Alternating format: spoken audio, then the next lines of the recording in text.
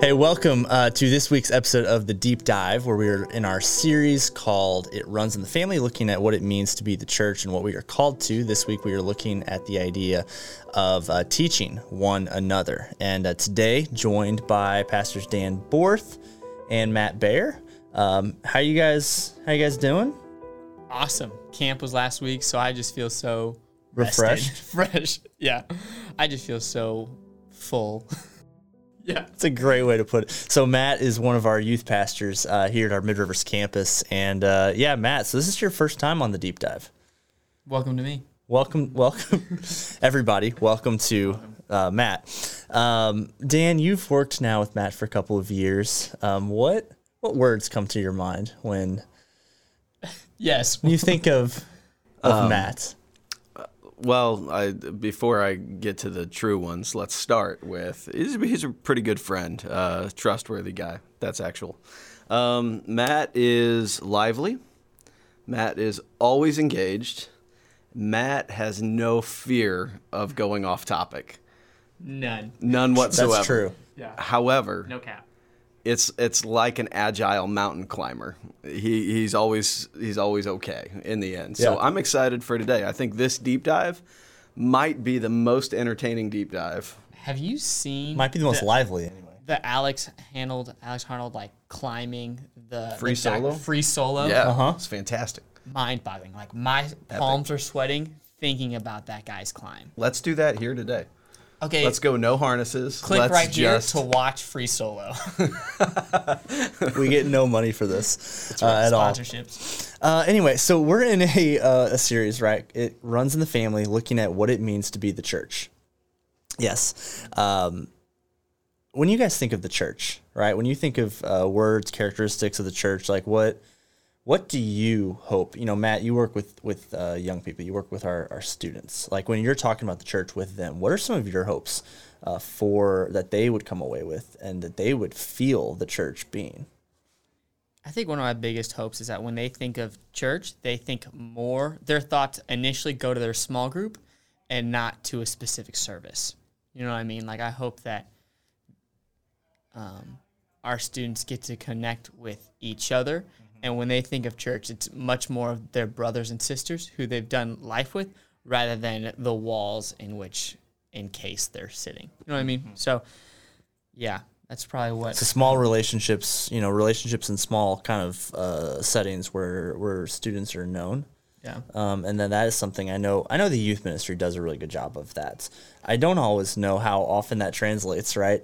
Outside of the youth ministry, outside of even like the specific smaller demographic ministries that we have. But I think that's a great hope, right, for us even, that the church would be something where we are known, where we know others.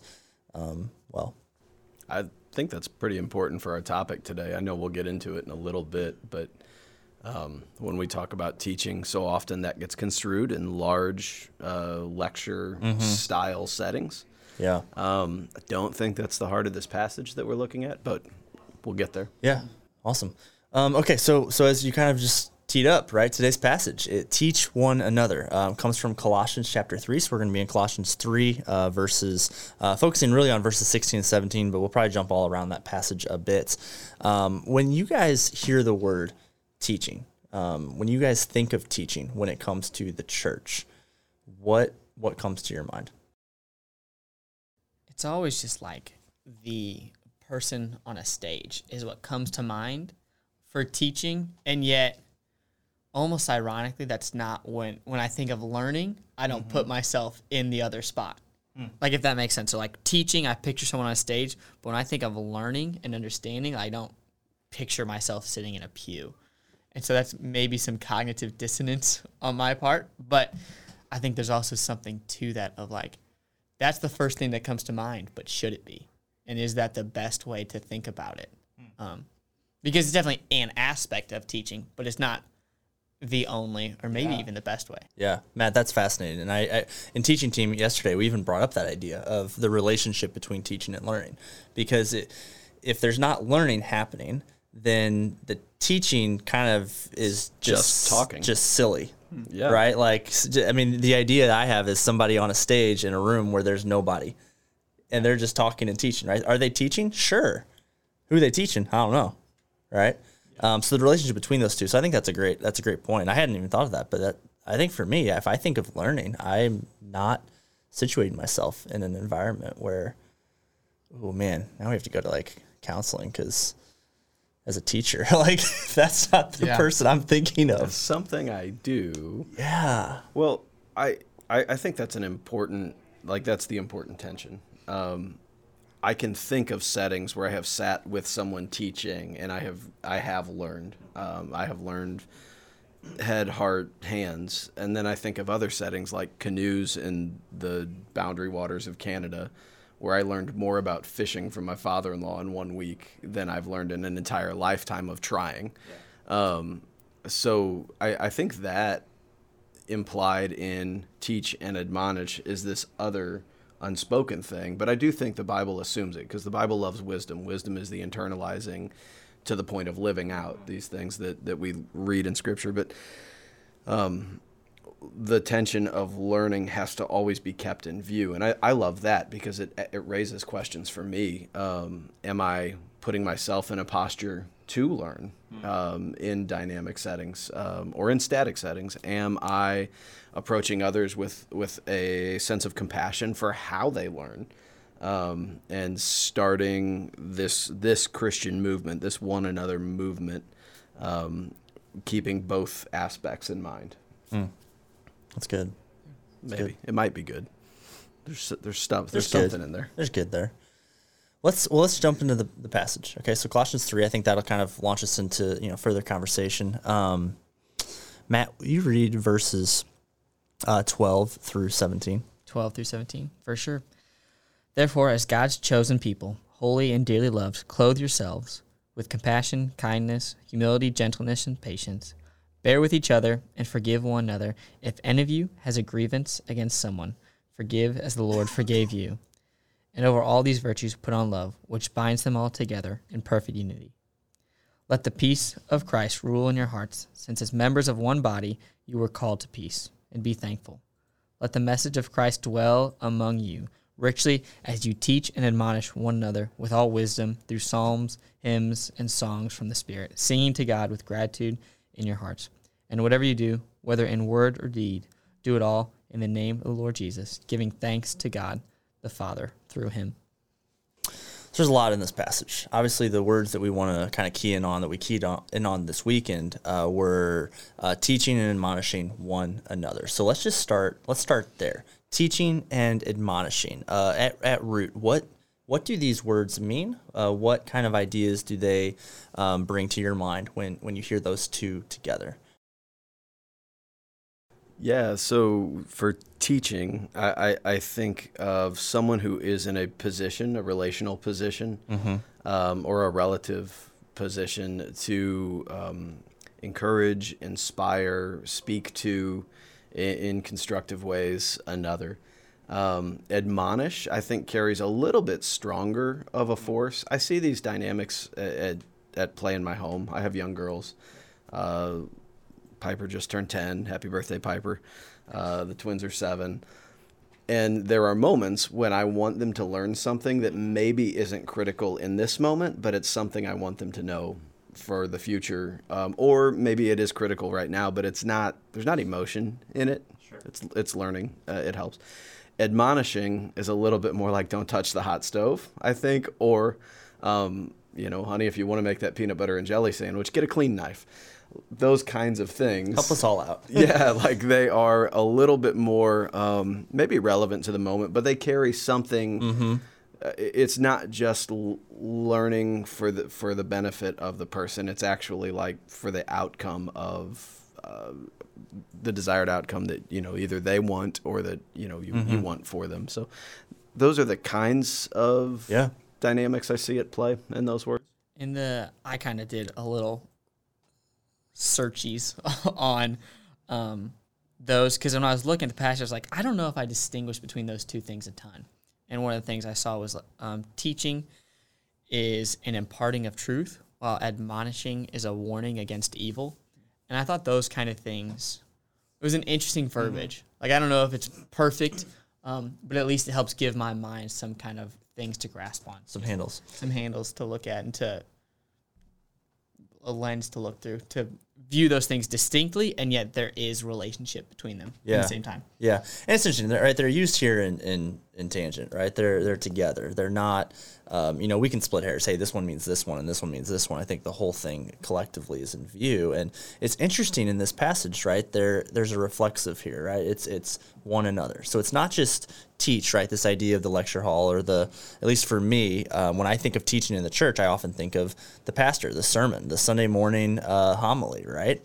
And yet that's not, I think, what is fully in scope here. The one another, right? There's this mutual, this mutuality, right? Of like, I can learn from you, you can learn from me. We're supposed to be doing this in the context of a community.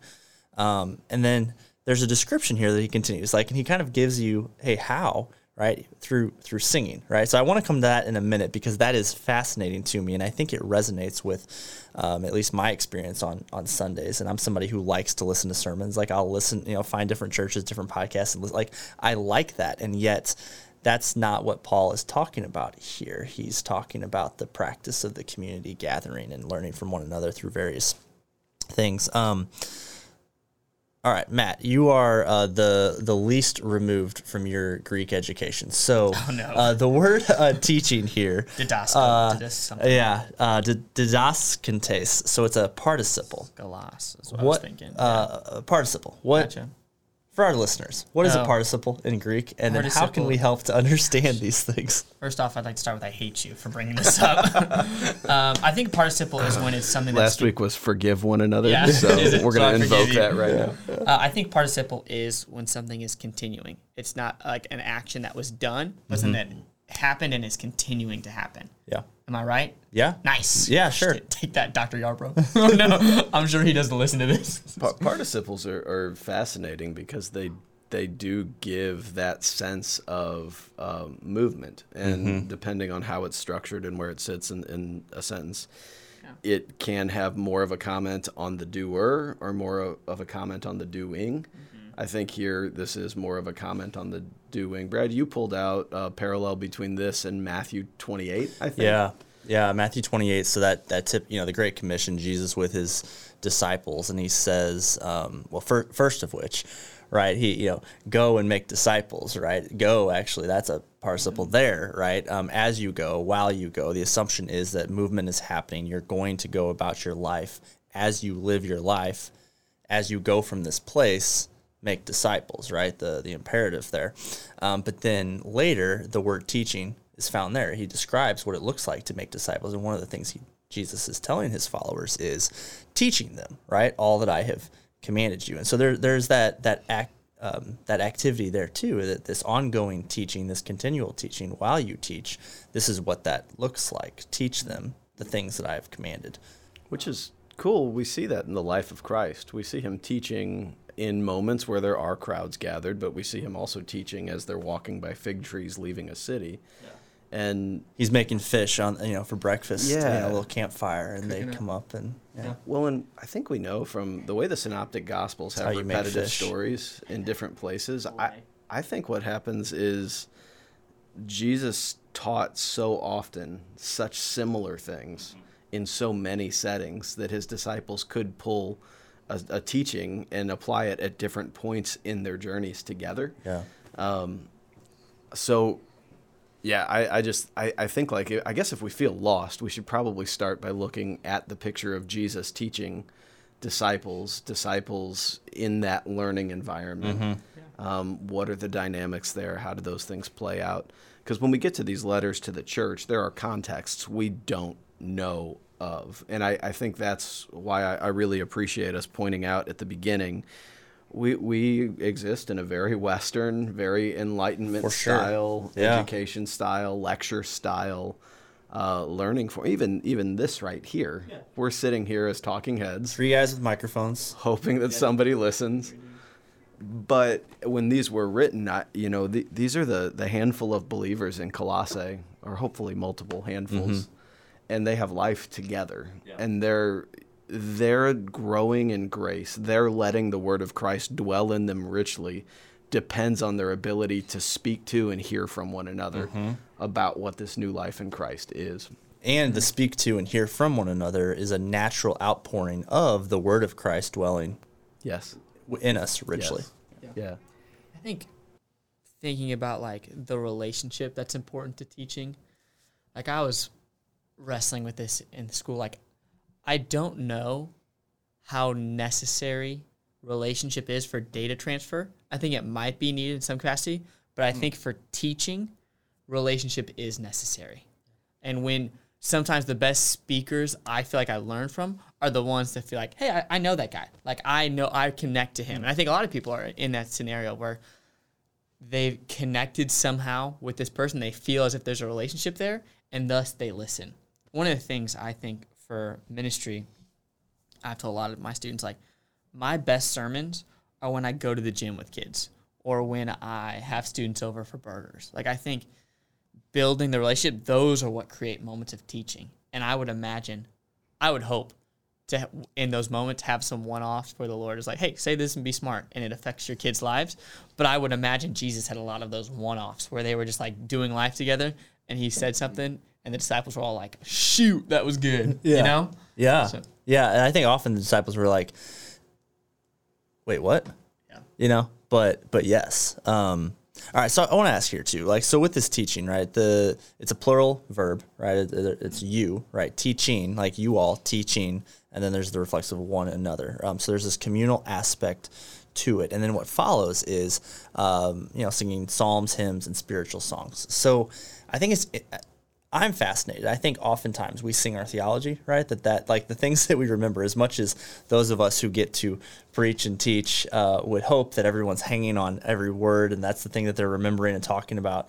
More likely, the thing that you remember and talk about is the songs. I know, in moments when I'm struggling, I'm often reminded of songs that I've sang or have heard sung right around me. Connection between those, teaching and then these different songs. I want to hop in here. One of the most important things that I learned, oddly, in a teaching moment was at Covenant. Brad, I think we shared the same professor, and Matt, I'm not sure if you've had this class yet. They talked about the Psalms, and one of the things that our professor wanted us to understand is that each psalm, yes, it was an expression of faith. Yes, it was, a demonstration of strong emotion in many cases. But the thing that blew me away that I hadn't understood yet is that each of the psalms were intended to be sung by the congregation. Mm-hmm.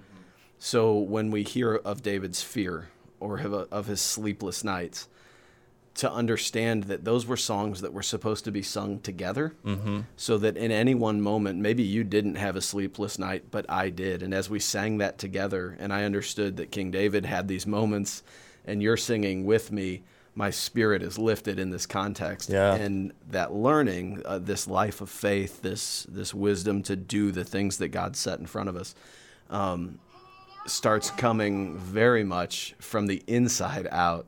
And it allows us, I don't want to say this wrong, but I find myself frequently tempted to live in my head. Mm-hmm. And when I sing, that just gets turned off. Mm-hmm. And my head and my heart and my action are much, much more in sync. I'm more likely after that to go out to have a great conversation with a friend or family. I'm more likely after that to have a sense of how to pray or what to pray of my own words in my own time. So I love that he says that here. I think that it's something that we know intuitively, although we need to be very careful, I think, especially if we're regular church attenders, of talking about the music and the message as separate.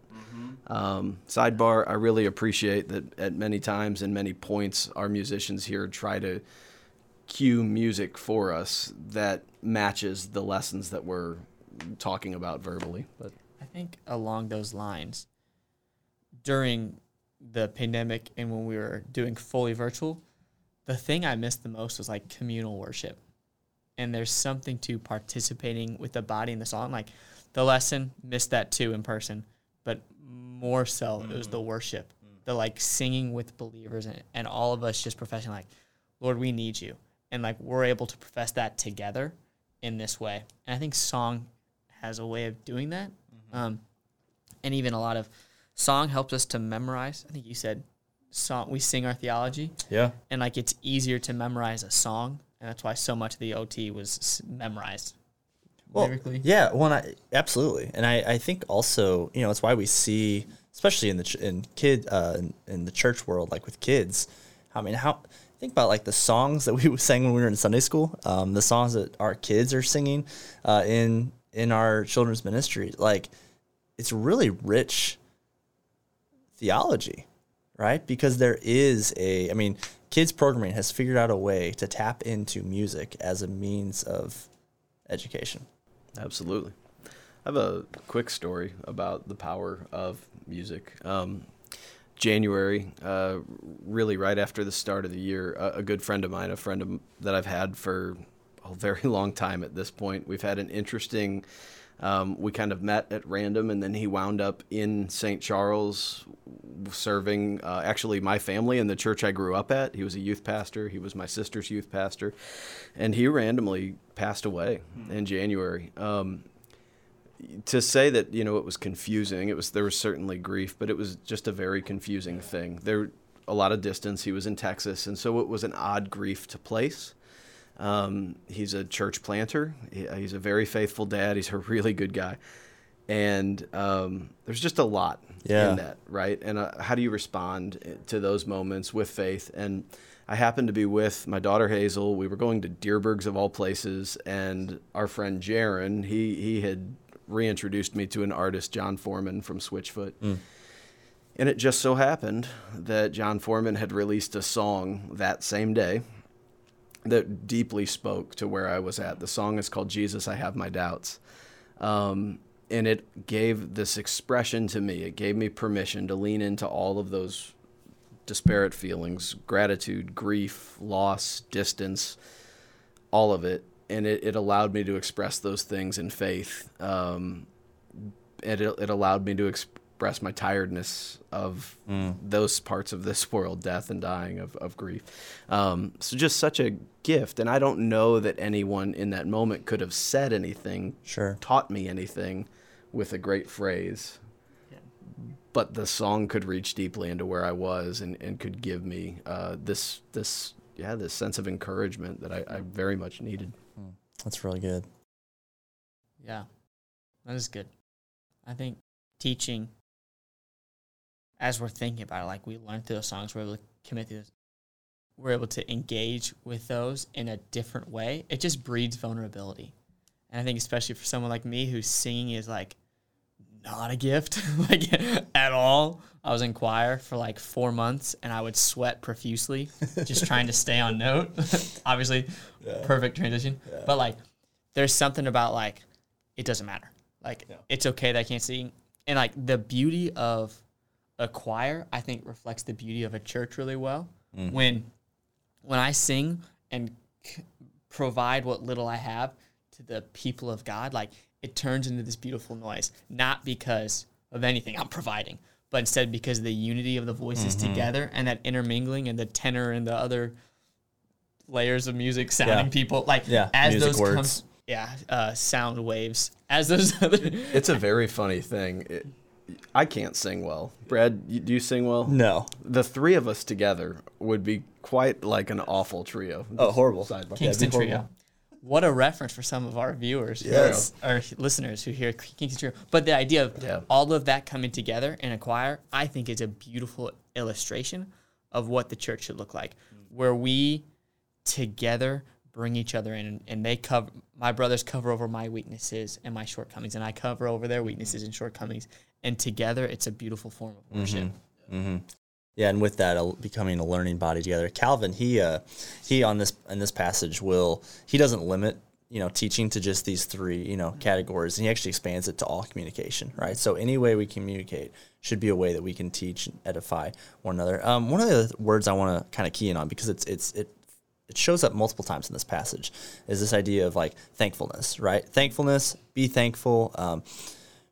What's the connection, and why is Paul why does he keep coming back to this word in a section where he's really trying to help those in Colossae step into this new life in Christ? I actually glanced at the passage to make sure like it wasn't one of those New Testament places where there are question marks over like did the people making these copies like accidentally copy the same word, and that they didn't. It's very intentional. Each phrasing, it's 3 different forms. Yes, like the idea of thankfulness is so drilled down on here intentionally by Paul. I'm glad that we're slowing down to take note. Yeah, I think for that I'd reach just to chapter 3, verse 1. Mm-hmm. Since you have been raised with Christ, set your hearts on the things above. Like to start that chapter, like who we are should drive what we do, and like who we are is thankful sinners saved by grace, and because of who we are, that should drive our actions. And our actions of teaching, admonishing, singing, like that should come from a place of thankfulness rather than a place of like spiritual feeling of superiority or something, or self-righteousness, because that, like when I read the Bible, I do not feel self-righteous. In fact, I feel like wildly grateful and unworthy, and I think that should drive our actions, and our desire to teach should not come from, oh, I'm brilliant, they need to know this, but instead like, man, let's come together and serve each other because we all need this just as much as anyone else. That's a great point. I do think, and it's circular, right? Like our status in Christ should produce thankfulness, which then leads to action, which then helps us and reminds us of how thankful we are, right? Like there is that circularness to it. But I also think, and this is a great point, man, I'm glad you said it, and to go back to the person on the stage, right? Because the common idea of what it means to teach, if we can't situate ourselves, place ourselves in a spot of humility, posture of humility, if we can't teach ourselves, right, how can we teach anyone else? And so it comes back to that mutual, like spiritual life is not ever meant to be an individual. It's always meant to be rooted in community. And I do think that Paul, in this letter to Colossians, he really punctuates the entire letter with thankfulness. So it's not just found in these 3 places. It's throughout the entire letter. I have some thoughts there. I think that if I were to admonish, if I were to suggest something, but as a learner myself, that one of the things in front of us as Christians, and one of the ways that we can witness in our current world and the current, dynamics of our day, no matter where we are speaking or where we are projecting or where we are being heard, it's not an issue of more thankfulness, it's an issue of much thankfulness. Love that. So somebody hops on YouTube because they want to talk about something, or they blog, or they write on their Facebook page or comment on somebody else's. I think that we as Christians need to feel bound to faithfulness. And it's not a question of, well, I'm going to say this thing here and later I'll be thankful, or in some other space. It's not more thankfulness. It's not a quantitative thing. It's a qualitative thing. That there is a humility, there is a self-awareness, a God-awareness, an other-awareness, a sense of patience of how things play out over time that allows us in every space to be thankful as a characteristic, not just as something we try to do more of. My sister, every birthday, she asks whoever's birthday it is, she asks them, name that number, your years of age, that number of things you're thankful for. And it drives me up the wall. Yeah. But it's such a good practice. Yeah. What number would that be, this next one for you? 39, coming up in a few weeks. Thank you for that. That's a lot of things. There we go. It's a lot of things to be thankful for. Cool. Well, thank you guys both. I've learned from both of you in this. You have taught me. I have learned from you. As we desire to be a community that is teaching one another, that's learning from one another, from our experiences, from the Word of God, and just singing songs over one another during corporate worship. You can find this deep dive and more on our resource page for this series, calvary.church/itrunsinthe-family. You can find it on YouTube as well, and anywhere that you listen to podcasts. We'd also invite you to share this. If this conversation meant something, if you learned something, we want to do this as a community. So share it with somebody that you think might also benefit from hearing. And we look forward to catching you again next week. Thanks for listening to The Deep Dive, a Calvary Church Media Productions podcast. Be sure to subscribe and leave a review wherever you listen to podcasts.